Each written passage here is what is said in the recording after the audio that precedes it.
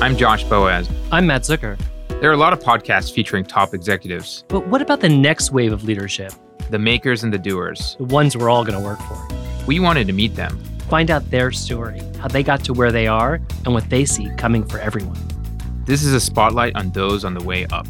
This is Rising. Welcome, everyone, to this edition of Rising. Today with us on Rising, we have Stephanie Dobbs-Brown.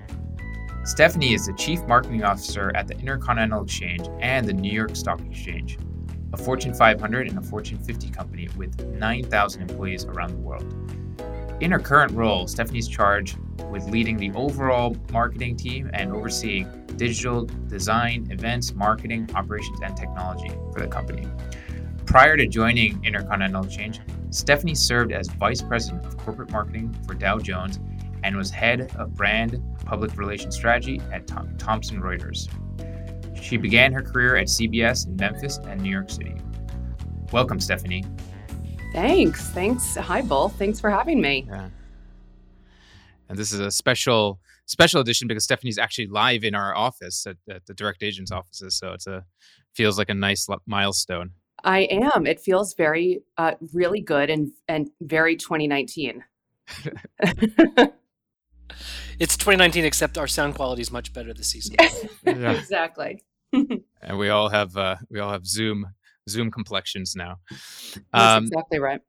Stephanie, maybe you can start off by just giving our listeners kind of a sketch of your career.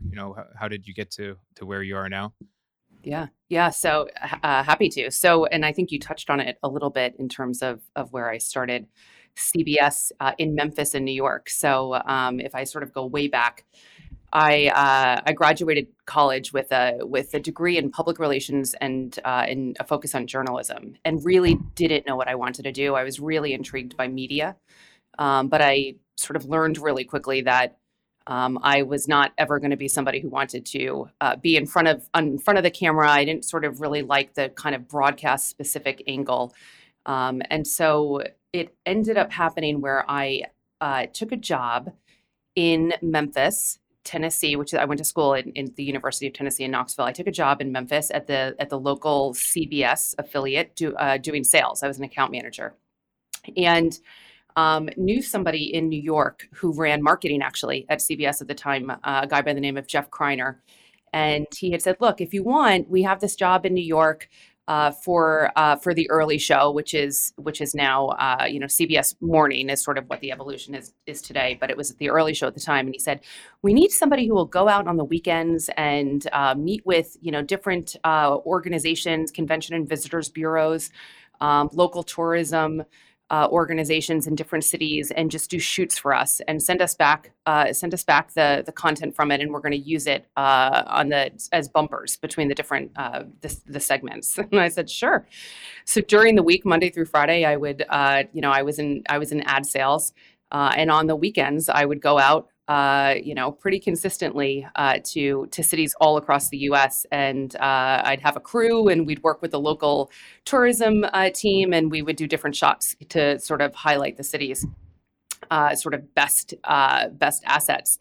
And it was great. But I think it was sort of very indicative now when I look back on my personality of, if I see something and I want to do it, I will sort of figure out a way to do it. And I did. And ultimately left Memphis, went to Atlanta. I was sort of looking for a bigger city, did a sales role there while I was still working for the early show on the weekends.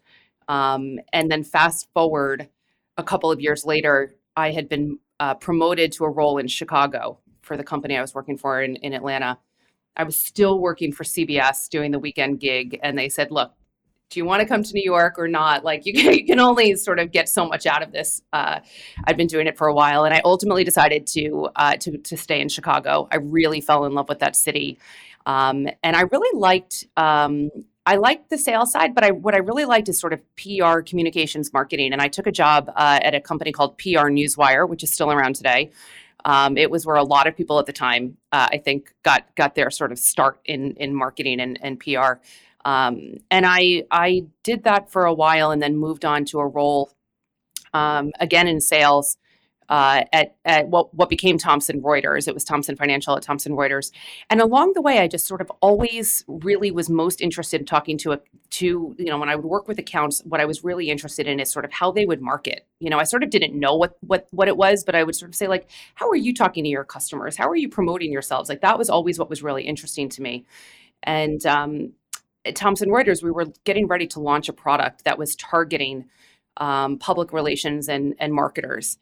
And I went to the business head and I said, I would love to sort of lead this effort. It was what we would call sort of a commercial management role, which was a little bit of product development, a little bit of marketing, a little bit of sales. It was sort of the whole thing. I was woefully unqualified for it, but really, really passionate about it. And I wrote a job description and ultimately ended up leading that effort. And that was really where I started to make the transition more into a marketing role. I ended up in the head of brand strategy for Thomson Reuters, and then moved on to Dow Jones as well, and ultimately in my role at Intercontinental Exchange. And so at Intercontinental Exchange, it really, most people don't know who we are. We're a large data and technology company, also an exchange operator. And we have lots of different sort of elements to our organization. And I think, when I look back on my career, so much of what I do today was sort of picking up along the way in these different types of sales roles, public relations roles, marketing roles, all culminating, I think, in really what I do today. Stephanie, do you think that, these sound like fast-moving jobs and really demanding jobs? The sales side, PR side, moving city to city. What was it about you that you were good at, that you thought that made you successful at these? Yeah, so I think there's absolutely a big part of my personality is my energy.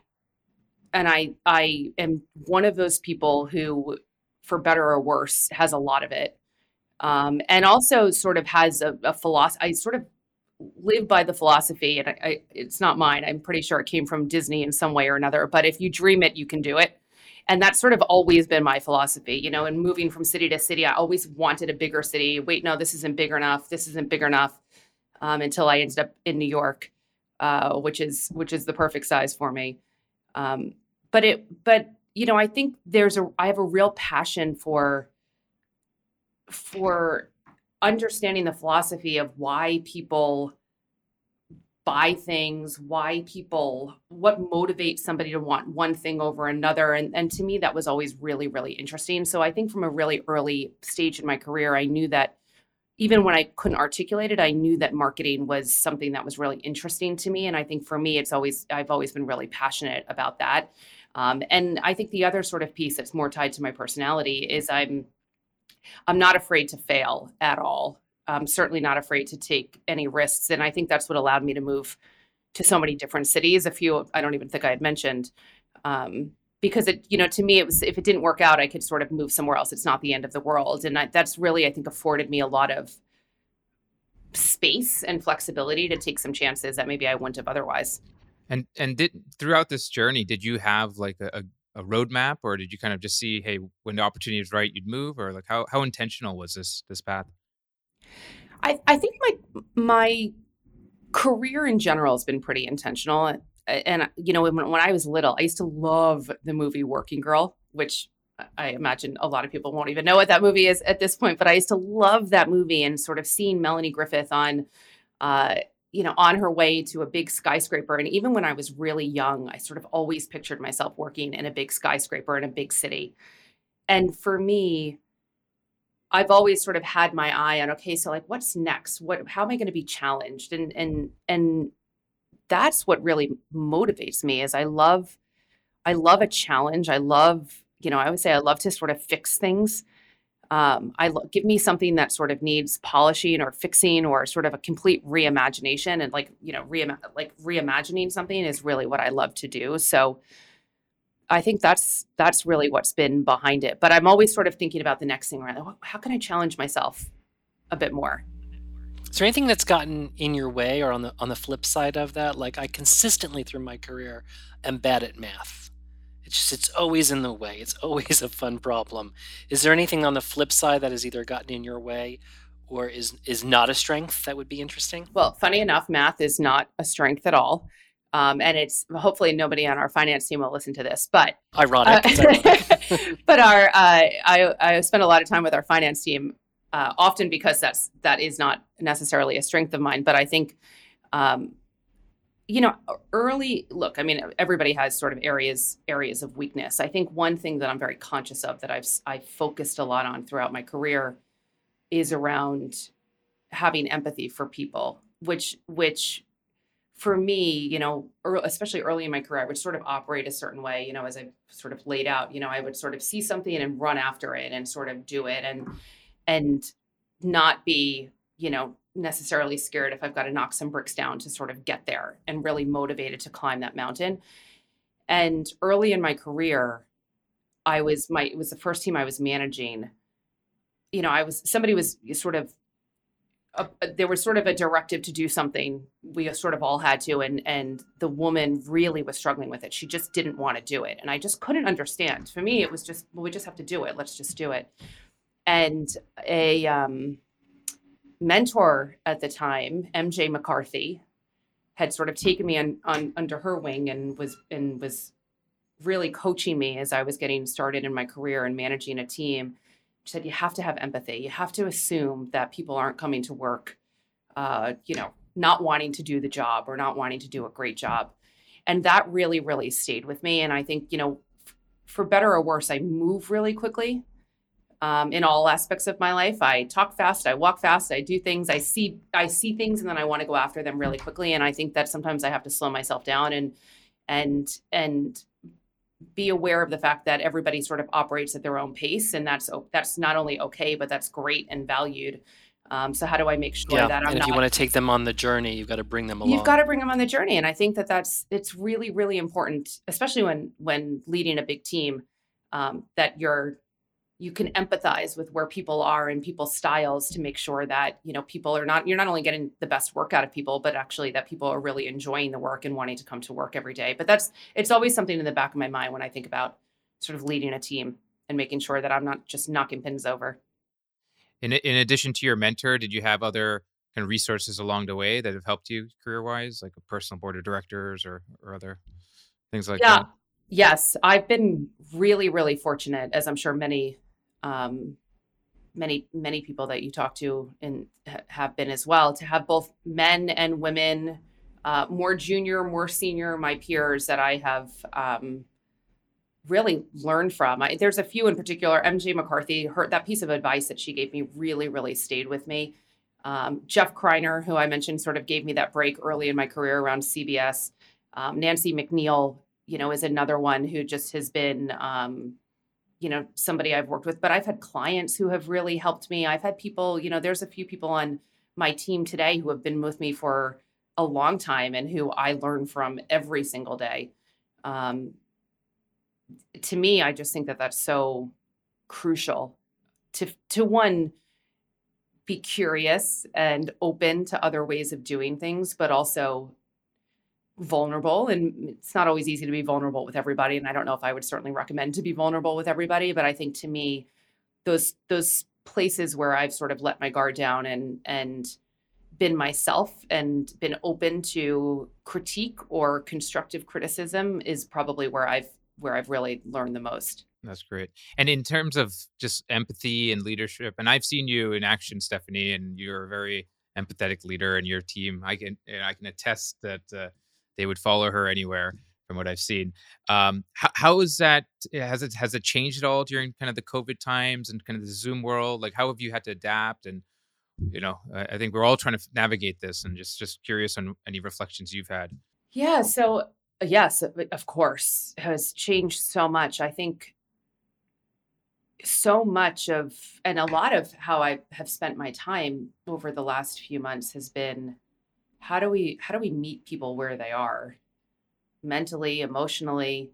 How do we give people the space that they need? And also, how do you keep people engaged and enthusiastic and energized, in many cases from their kitchen table, I think, and often in isolation. And so, we did a lot of different things where, I mean, my management team alone, and we spent a lot of time just sort of thinking about our team and sort of who needs to be tucked in is what we would say. Who needs space? Who needs a minute to just take off on a Friday? Just tell them it's okay. Don't look at your email. Don't bug them. Just let them do their thing. So I definitely think that that's been a big focus. For me in particular, I was on maternity leave when the world sort of shut down and came back to this virtual world. And so that was culture shock. In addition to just trying to sort of find my way as a new parent, that was trying to do that virtually and do that for others was something that I spent a lot of time thinking about and trying to do. I wanted to ask you about industry too, because I just realized that you started in news, went into arguably information services. If I think about Thomson Reuters, I see, like, it's just so in that world, it feels very natural, obviously.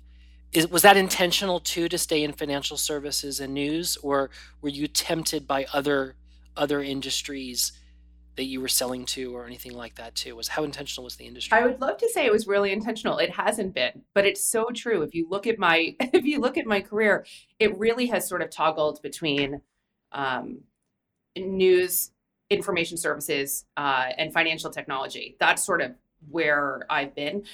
I imagine in some ways it probably is intentional because it's what I find interesting.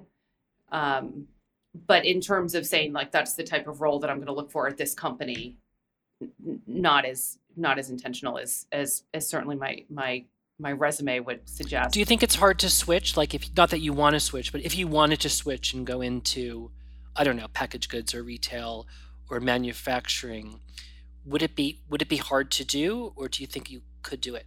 So look, for myself, I think it would be tough. I love B2B. I just really love B2B. I've never really had an interest in consumer marketing at all. I find consumer marketing to be really fascinating, and I certainly think that there's elements of consumer marketing that should absolutely be applied to B2B marketing, but it's just never where I've been interested. I just haven't really been interested in it. I think that of course there's transferable skills, but to me, I think it would be a leap. Like for me, what I find really fascinating is financial technology in lots of different ways. I just think that to me, there's a consumer angle to that a little bit that I find interesting. But in terms of sort of that packaged goods or retail is not really, I don't think is really sort of my natural space. Do you have Bitcoin? I don't have Bitcoin. I don't.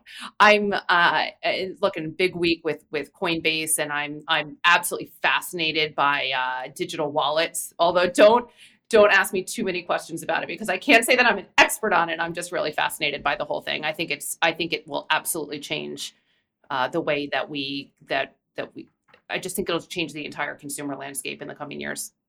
And in an industry that is changing, constantly, and all the industries you've been in have seen a lot of transformation. How have you kind of stayed, on top of the trends? Like, is there any process you have to keep learning along the way? I wish I had a really good way of doing it. I don't. Although I'm very open to if other people have good ways of doing this. I am naturally curious, and I think it goes back sort of tying to that sort of interest in news. So I read a lot and I ask a lot of questions.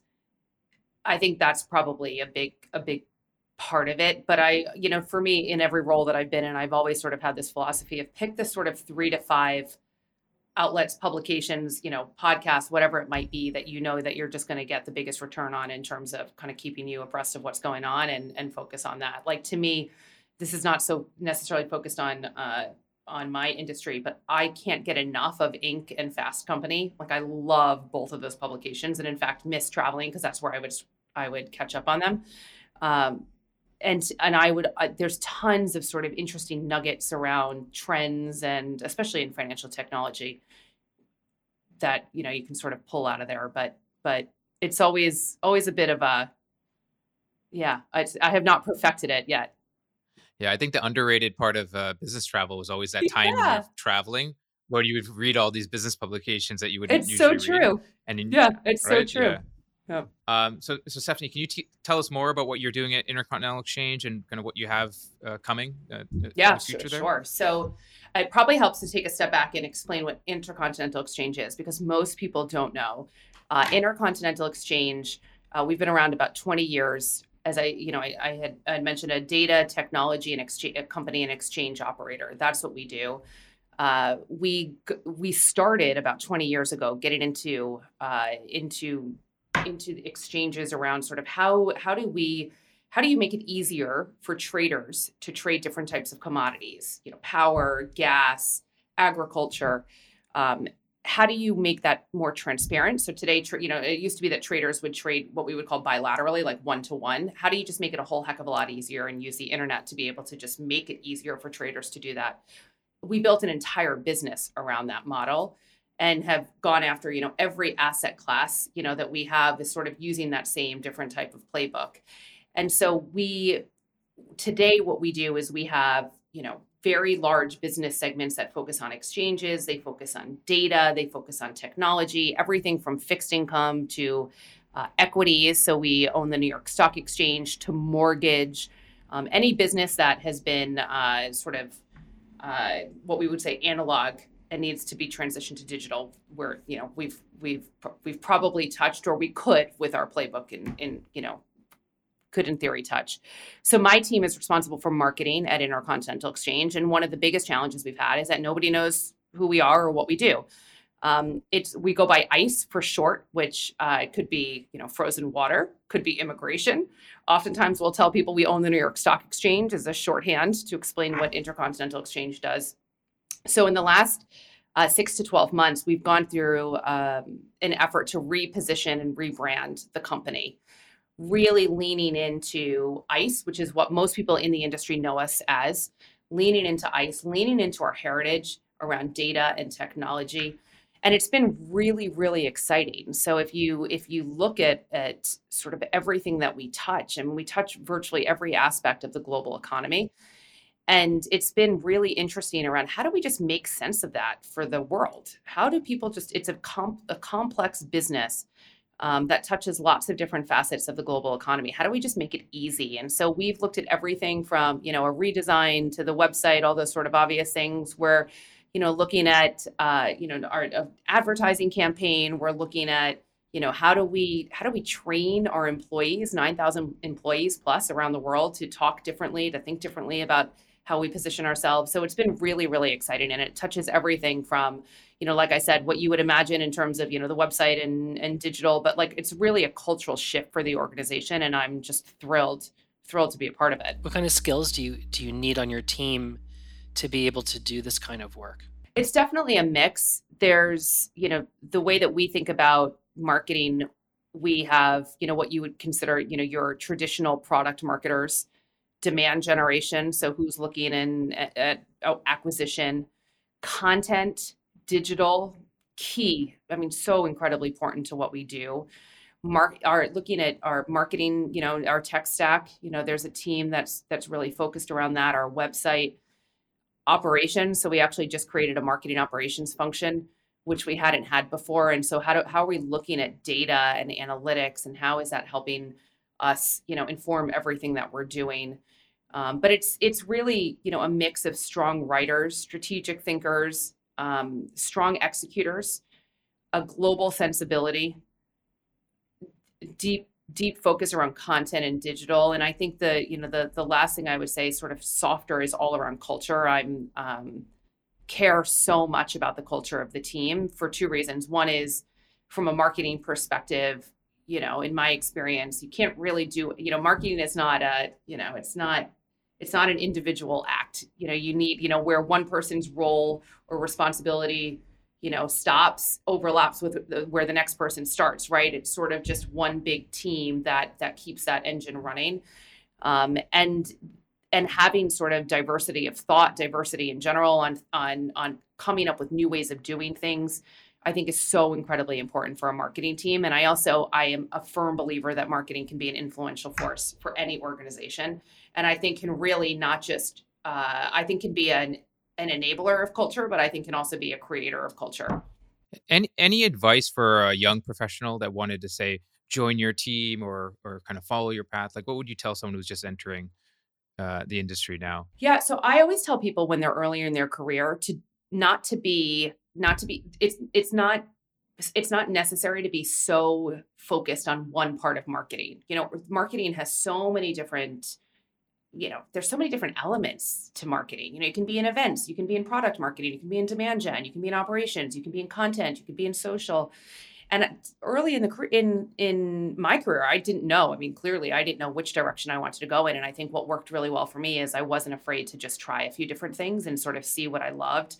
I think because I love what I do so much, it's allowed me to sort of take some risks and know, okay, so even if it doesn't work out, it's not going to be the end of the world. So I always tell people early on, just get in. Sometimes those coordinator roles, those junior roles, or entry level roles are the best because you try so many different things and you can get a real feel for what's interesting to you.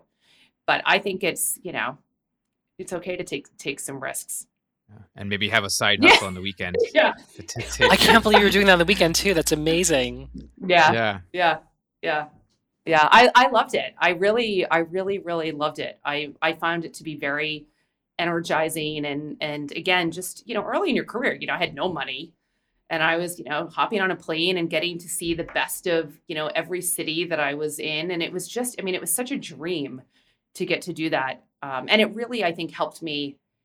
It helped shape kind of what I was really interested in. Had I just done one or the other, I don't think I would have had as much clarity around what I really found interesting. I was talking to a group of people the other day and I said, anyone can do the 9 to 5. What comes after that, that's what's going to separate you career-wise, right? And I think, I think it's of course it's the hours, but I think it's the sweat, it's putting in that time and that passion and not being afraid to sort of throw up your hand and say, I have an idea of, maybe we do it this way, or maybe, that could be a better way of doing it. I think to me, that's what I recognize in other people. And that's how I was starting. And frankly, that's how I am now, so and I think that there's some cultures don't really, that doesn't always, work in every culture. But I think for the companies that I've worked for, I think I've really looked for culture. I've looked for that culture fit. And I think that's probably the other piece of advice is culture matters. It just does. Everybody operates differently. Every company is different, and having that, being part of a company that really works for your style and your personality, I think is important.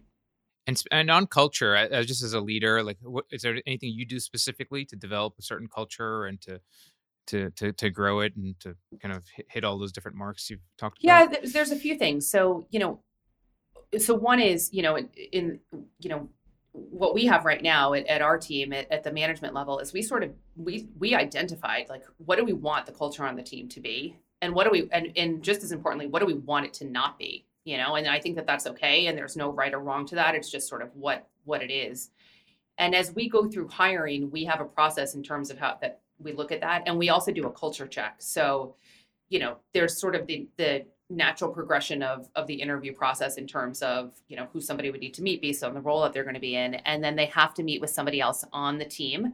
That's just another person on the team, doesn't matter who it is, but has to be, has to sort of gauge the culture fit that this person's going to be, going to fit on our team, going to fit within the larger organization, that it's somebody that we want to work with every single day. So I think that that's a big piece of it.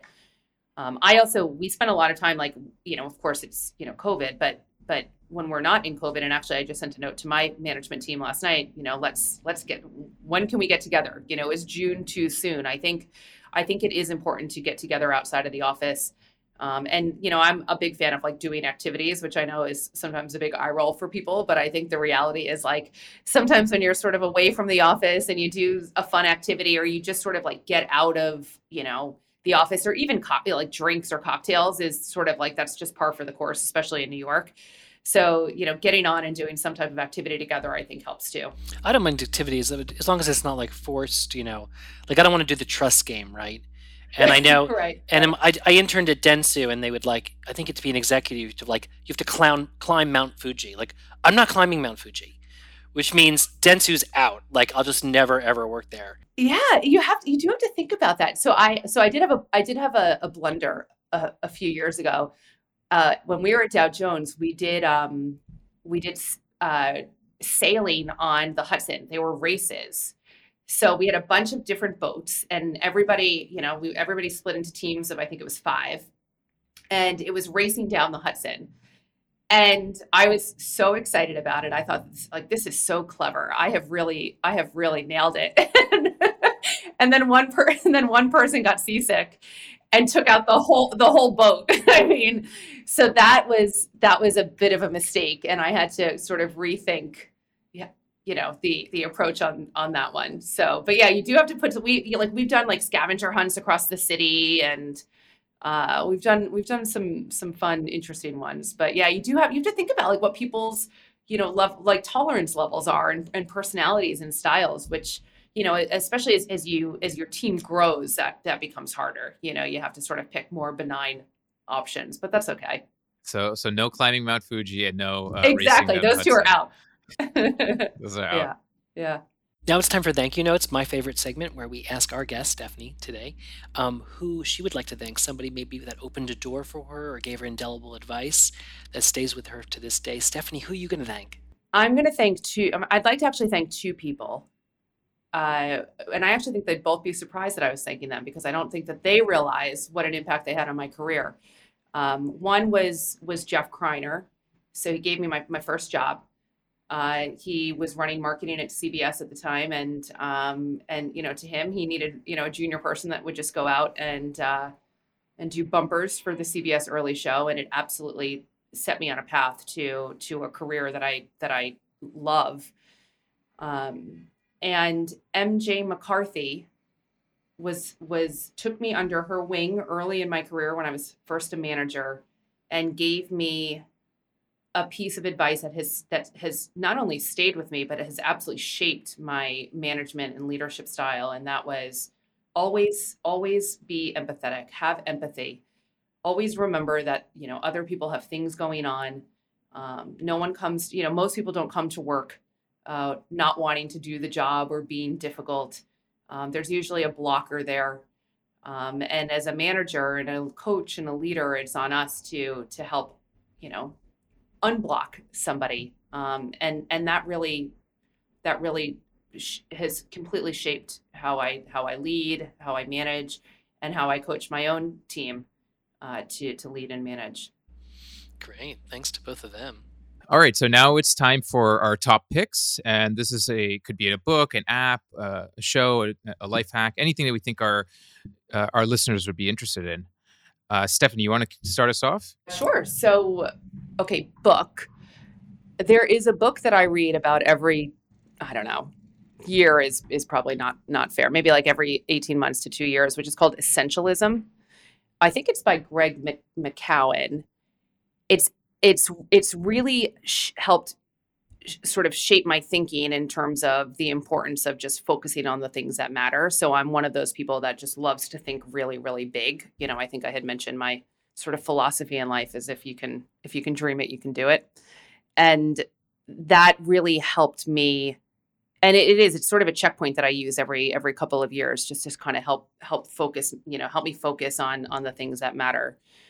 So I would say that's the book. The show, I have to plug the Formula One Drive to Survive. I think it's on Netflix. So I didn't even really understand. I didn't know the difference between Formula One and NASCAR, which I'm sure is embarrassing. And I should probably know the difference, but I didn't. And now I'm a huge, huge Formula One fan after watching that show. I highly recommend it. Very cool. What about you, Matt? Mine's an online community for marketers out there, Serial Marketers. Serial Marketer, founded by David Berkowitz. I recently profiled him in my Forbes column, and I'm really enjoying it. I join a lot of Slack communities and stuff, but this is the one I find myself really. You can sign up for his great newsletter. He's got a Bitcoin offering called actually $CMO. It's like a currency. So I don't know what to do with it. I gave him $40 and I've got like 40, and it's like fluctuating and stuff. And I think I traded in for, I don't know what, CMOs. I don't know. And, but it's a great community. It's a Slack group. You can pay for premium services if you want. He's got marketing tech reviews. It's just a really interesting, he's just blowing up this business, and it's new. So you're watching it form and grow overnight. So I'm really encouraging more interesting marketers to get in there and participate in it, because I think it's really fun. Oh, that sounds great. Very cool. I have 2. I'll give one kind of crypto-related one. So it's a website called BitClout, CLOUT. And someone told me about this, and it basically described it as like Twitter, like the kind of the crypto equivalent of Twitter.